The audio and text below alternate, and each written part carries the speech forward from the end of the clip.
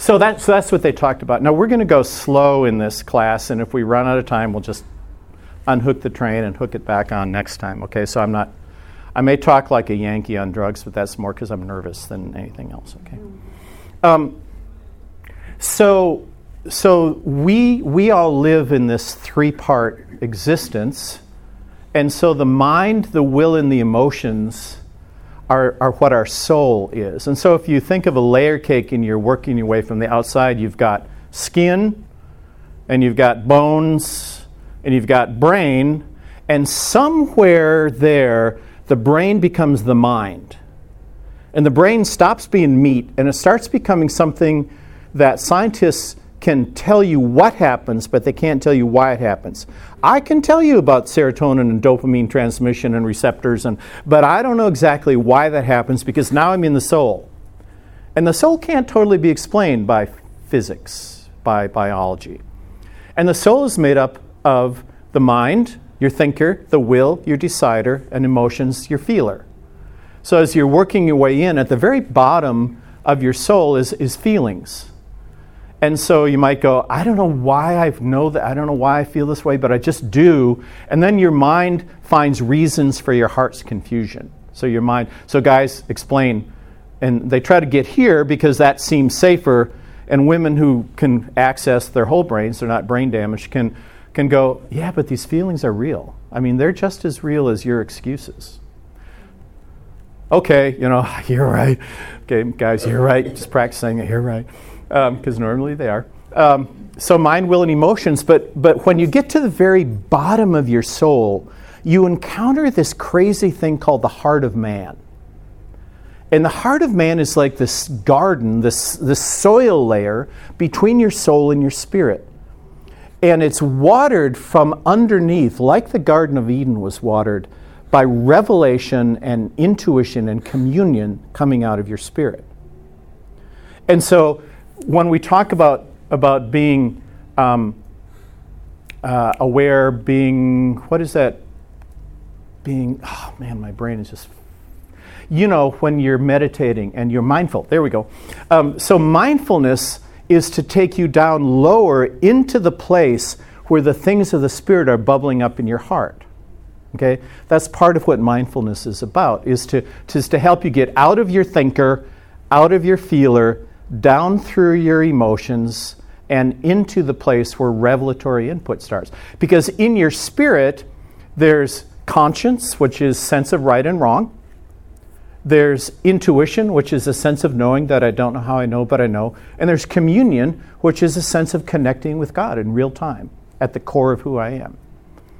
People who are connected with God are the weirdest people you've ever seen. Jesus said that the ones of the Spirit are like the wind. You don't know where the wind is coming from, you don't know where it's going, but you feel the wind.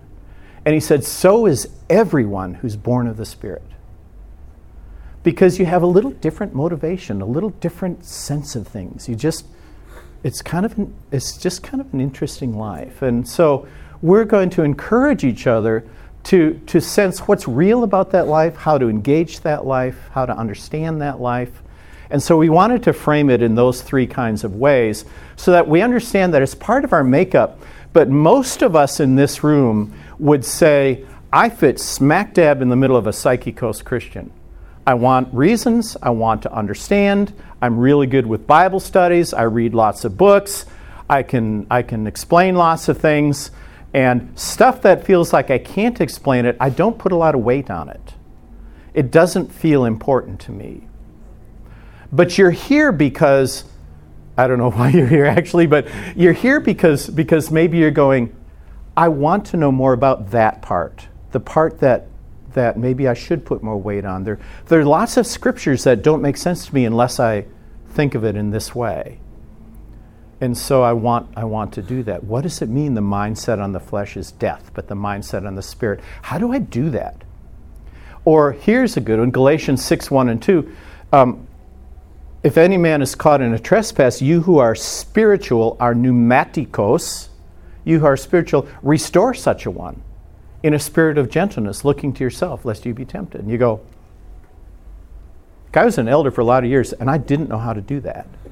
And I thought, if an elder doesn't know how to do that, then we're in trouble, because I'm supposed to know how to do that. Yet, when it says you who are spiritual, I always ask myself, I wonder who they're talking about, not me. And so we're going, there might be something we're kind of missing about this. So when we think about the primary difference between Christians and everybody else in the world, it's not beliefs, it's not intelligence, it's not... The only difference that you can point to categorically is that God has said, I breathe my spirit into you. That's it. That's it. Now, we may have different cultural things. You may say, oh, but we all do this, or we do that, or we do this. Yeah, but anyone could do that. But not anyone can have the Spirit inside of them. That is the de facto difference. And you look all through Scripture, you go, yeah, I mean, that's kind of it. And we'll talk about... And so Jesus says, look, he says, it's better that I go, and I will ask the Father, he'll give you another helper, Paraclete, Parakaleo, to run alongside and call encouragement to you. Another helper, that he may be with you forever. That is the Spirit of truth. Okay, not the spirit of made up stuff, the Spirit of truth. So if the Word is truth and the Spirit is truth, they ought to get along with each other pretty well, right?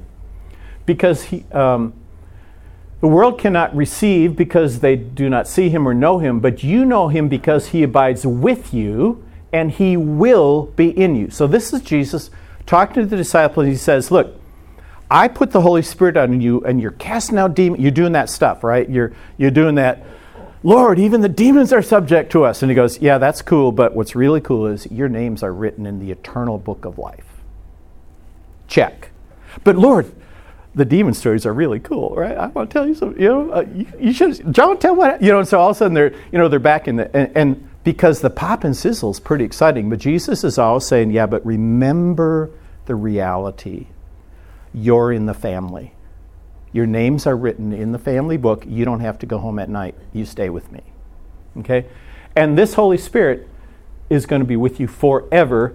He said, look, he abides with you. He's not in you yet. He's just with you. He's on you. He accompanies you. But there'll come a time when he's in you. And then here's Paul saying, he says, look, if you're led by the Spirit of God, you're sons of God.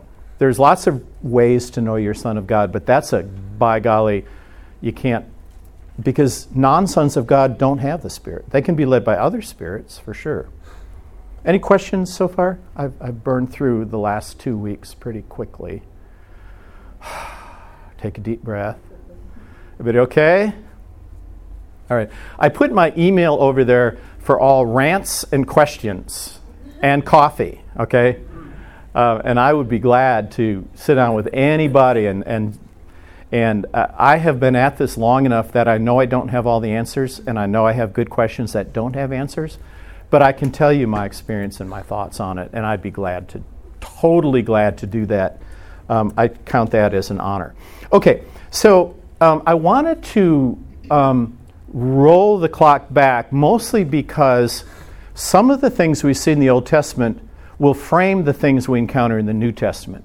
And this isn't a exhaustive study, might be an exhausting study, but here's just some examples. So Bezalel, maybe?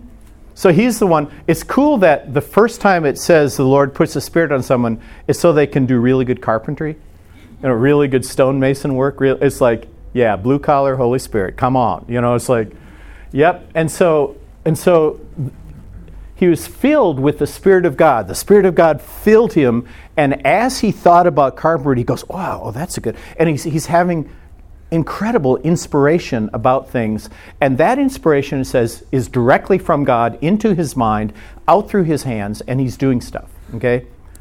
And would people go, wow, you're really crazy and mystical? No, they'd go, you're incredibly talented. Would they say it was the Holy Spirit? Well, maybe not, except God said it was.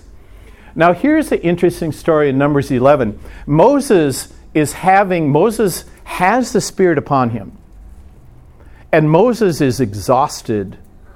Let's just call Moses the pastor, okay? I love the fact this is an elder-led church because the exhaustion can spread to a lot of people, not just the pastor. So Moses is the guy in charge, and he's exhausted. And he's like, God, I'm quitting. Okay, take me now.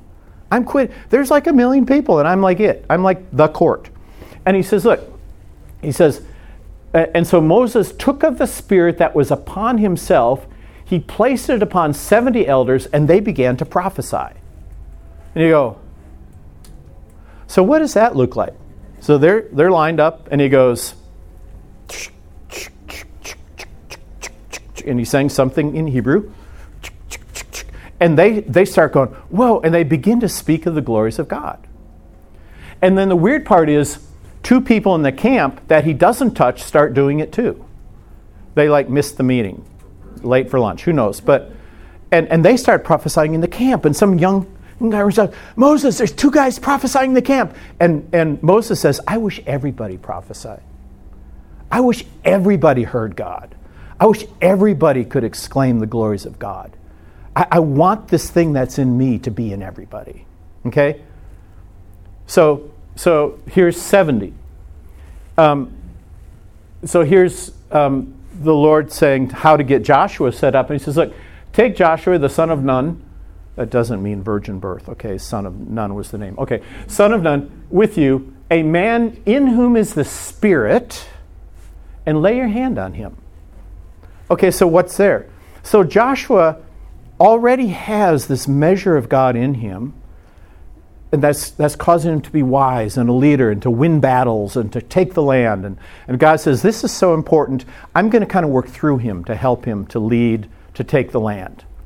No man on his own can do it because part of the land is really demonic. Most of it is demonically infested. It's like bird flu has hit this whole place, and they're cleansing the land of bird flu, demonic flu. And he says, you're going to need a measure of my spirit to deal with the spirits there. It's not just a human-to-human thing. So I'm going to put my spirit on you. But then it says, now Moses lays his hand on him, and some new anointing, some new ability to lead all the tribes, to be the leader instead of just a military leader, begins to operate in him. And you go, was that like a download of better software? Was that like when iOS 12.7 pops up on my phone and I go, wait, are you going to mess up my favorite apps? Yeah, see, you all are not, yeah. Okay, and so here's some download, Holy Spirit 7.0. And so you go, okay, so that's interesting. Now here we have one. I tried to get kind of one of each.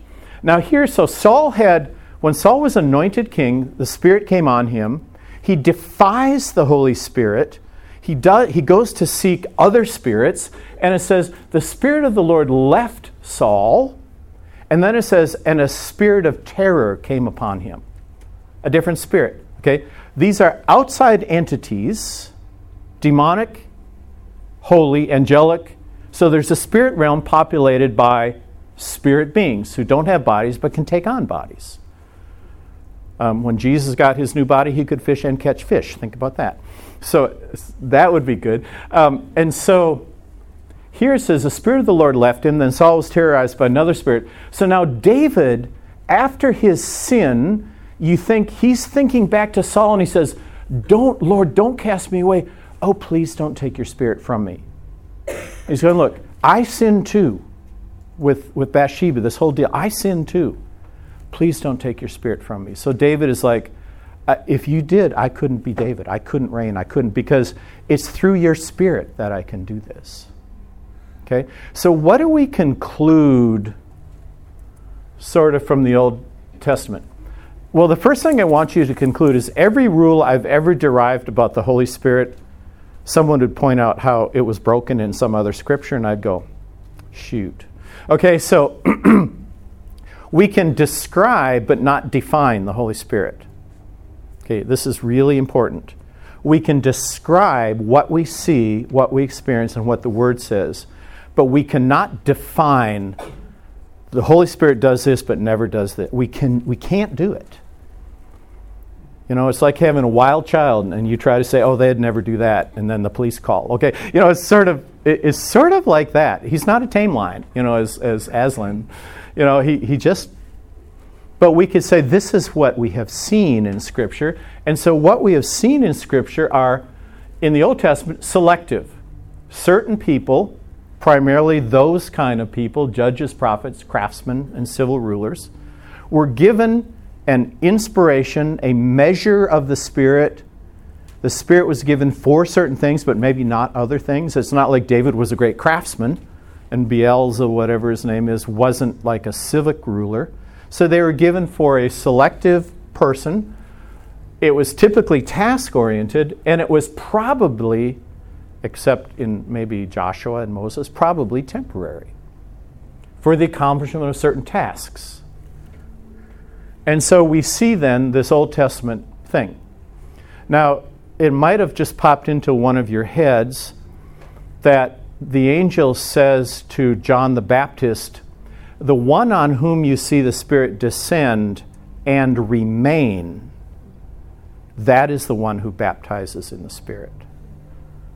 Okay, so we're going to talk about that again. But so in the Old Testament, selective, certain people for certain tasks for certain times. Certain people, certain tasks, certain times. There are exceptions, sort of, but maybe it's only because the time lasted their whole life. But it was still for a task, like kings. Okay, when David died, the Spirit went with David. Does that kind of make sense? Okay, because this is all going to change, or it's going to same Holy Spirit, new dispensation of the Holy Spirit. I'm not a dispensationalist. I just use that word. Okay. Good. How are we doing for time? Oh, I have 5 minutes. I knew this was going to happen. Let's just get started on this one. So Jesus himself begins to define the Holy Spirit, and he's speaking about what will happen. He's saying, look, this is what's going to happen. This is why it's going to happen. This is who it's going to happen to. This is what the Holy Spirit is like. And so he begins to define that. And so I have taken the Scriptures and put them in like 5 kinds of things that he said to help us think that through. And so we'll pick that up next week. But let me just get started with maybe my favorite. So I always have on the other side, which is, what do you think this means? Because I have some bullets, but honestly, they're not all that inspired bullets. Okay, so this is John, and he's saying, you must be born again. Truly, truly. So when he says truly twice, that means pay attention, stupid, right? Okay, so whenever he says truly, truly, that's the thing you okay? Truly, truly. When he says truly, truly, or when he says but, those are the 2 times you perk up, okay? Truly, truly, I say to you, unless one is born of water and the Spirit, he cannot enter the kingdom of God. So you go, check. You must be born of the Spirit to enter the kingdom of God. That probably says volumes about the kingdom of God and us and the whole thing. But there it is. You must be born of the Spirit to enter the kingdom of God. That which is born of the flesh is flesh. Check. That which is born of the Spirit is spirit. So everything depends on what does that mean? You know, what is that? Is it that person, that part of the person, that what? But whatever it is, it's born of the Spirit and it is spirit. Check. So if we do this whole born again thing, then if I'm born of the Spirit, God says that which is born of the Spirit. If he's meaning the whole man, then he means I'm spirit. If he means the spirit part of me that is born with the Spirit indwelling, then that is spirit, which seems redundant, but there you go. So you go, okay, I'm just going to hold this one with an open hand over here. I'm going to put this on my workbench. I have like 18 projects that aren't done yet. And then I push one on the floor to put another one I'll never finish on there. So this is one of those verses you just kind of, you put there and you go, I think I'll know more later. The wind blows where it wishes, you hear the sound of it, but you do not know where it comes from, where it is going. So is everyone who is born of the Spirit. Whoop. And so you kind of ask questions. So what do you see? And we'll end with just a couple of minutes of what do you see in these things? Any thoughts? Any kind of No right or wrong comments, just enlightened comments, thoughtful comments, questioning comments. And we talk a lot about the kingdom, and he says there, you don't have a spiritless kingdom. Right. Yeah. Your passport in is the Spirit. Whew, okay. So you think about what that might imply. If you think of everybody in this building today, and you would say, I would think all of them feel like they have a passport in. They feel like they would go to heaven for the most part. If you're in a once saved, always saved place, then for sure, you know. And so you say, okay, so if that's true, then we all have this. Or you could go to the other extreme of Christianity, which says you're in, you're out, you're in, you're out, you're in, you're out. And maybe we don't have that, we lose our passport. Does that mean we lose the Spirit? Does that mean we're not filled with the Spirit anymore? And you start to go, oh, that goes on my bench too. Okay. I was thinking of it in a different way. Yeah, go ahead. I was thinking that if you can't have a spiritless kingdom, then that all this talk and all this living out that we do, speaking of kingdom work, then it can't be kingdom work. Wow. Yeah, so we talk about we're working in the kingdom, we're drilling wells in the kingdom. It can't be kingdom work unless the Spirit is somehow involved in it. Yeah. Any other thoughts? Yeah. Seems, this is, I love the analogy that your work mentions, kind of leave there some, but we've left it there a long time. Yeah. Seems like we have some control over being born by the Spirit. Then there's the follow-up on this passage was, you're a teacher law, you don't know this? Like, this is supposed to be an obvious.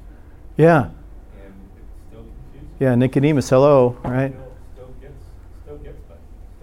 Like, even as much as we've known the Scripture and text, we still come back to that. So if you would like us some more on that, that'd be great. Yeah. Well, there is a whole string of verses that make up this puzzle. And you go, well, that helps me. Okay, and so this will help me understand that. So we're going to do that week after week. We're going to look at these, and we're going to mix in some experiential.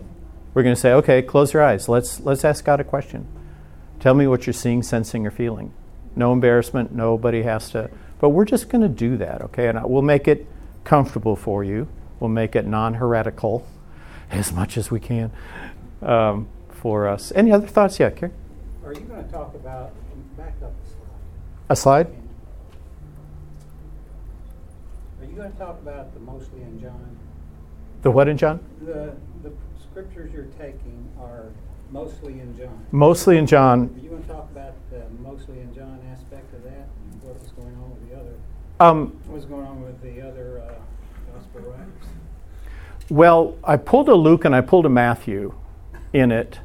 But if you would like to talk about the mostly in Johnness, you're welcome to do that. Did I ask? I didn't. You see what happens when you bring up a good idea that I'm not prepared to talk about? This was a class, so we're going to experience things. Yeah. I will do that. Yeah. Well, 92% of John is not in the other gospel. Right. So John, Luke, Matthew, see on the Spirit is given, and that's true. And so then you as a scholar might draw all sorts of conclusions from that. Some of the conclusions are this was made up late after it's not really the gospel. And then you go, wait, how does that coincide with my understanding of the Bible, the Word of God? Oh, shoot. Workbench, right? Okay, I'm not saying, Carrie, you would go that way, but some people do because it's so different, right? Then you say, well, John was the disciple Jesus loved by his own admission, so maybe he got some inside scoop that the other ones didn't get. He was really filled with the Spirit. Yeah. Yeah, but all good points. And whenever you ask a Bible professor question, I'll say, I would be glad for you to talk about that. That's not a warning. That is an invitation because... Okay, I've got it. No, we're both engineers. Okay, I used to teach at Vandy some, so I get toolhead over here. I mean, this is perfect. Yes, ma'am. Andy, would it be asking too much for you to give us a hard copy of what you talked about today? Not at all. Because it's something, I couldn't take notes and listen. Mm-hmm. So it's something I'd like to have to refer back to. Okay, so yes, this is what we're going to do. I don't know if Mike and Jeannie took an email list. Did they? Okay, we're going to set up a page, a Dropbox. You'll be sent an invitation, and every PowerPoint will be in that Dropbox, as will the audios of every class. So you can look at the audio, get your brother-in-law to look at the audio, and follow along and do whatever, okay? At some points in the class, I'm going to also post like a 10-page handout with 1,000,000 verses in there. I mean, just a warning. That's not a promise. That is a warning, okay? Because I have been grilled on this subject for at least 40 years. Not that I came to right answers, but I came to answers that feel good to me. I am way too experienced to say I've got it figured out. As soon as you say, Holy Spirit, I think I've got you figured out, Holy Spirit goes, watch this. Spirit boy. You're going to find those Lutherans got something you don't have. Like, yes, they do. Any other last thoughts? Okay, Lord, we are all learners, and you don't. You're not as interested in us having answers as you are as us having thirst and hunger for you and a heart that wants to know you, because that is a prayer you'll answer every time. So, Lord, I thank you. I thank you for that. Okay, I will. So, amen. So I was praying this morning in bed real early. I usually wake up early and then I lay there and think about the day and pray about the day. And this picture came to mind because I was a little nervous. I'm always nervous here because there's so many really smart people here. And the story I got was of a little girl who wanted to spend time with her dad, and he was in his home office, and he's talking about giving a raise. Well, do you want a raise? We can blah, blah, blah. And she's listening. So she comes in, she goes, Daddy, I want a raise. Now, see, every one of us, if you have a tender heart, would go, the father would go, oh, sit on the lap, unplug the phone, and talk. Now, did she have her doctrine right? No, she totally missed what a raise was. But she had a heart that was golden. And God said, I know what you mean when you said that, and I'm going to pull you to my heart, and I'm going to hold you close. And in some ways, stop it. The river comes out through my eyes. I apologize. But in some ways, all of us are like that child where we can only figure stuff out for so long, and then we say, Papa, I just need a raise. I just want to be close to you. Everything else doesn't matter.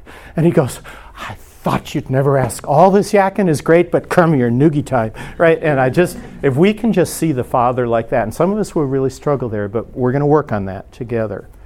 Then at the end of the day, it will be the experiences that we have with God that will change our hearts. And the Scripture will just be frosting on the cake for us. And isn't that what the Spirit does? I'm hoping. I think so. Okay, bless you. Thank you so much.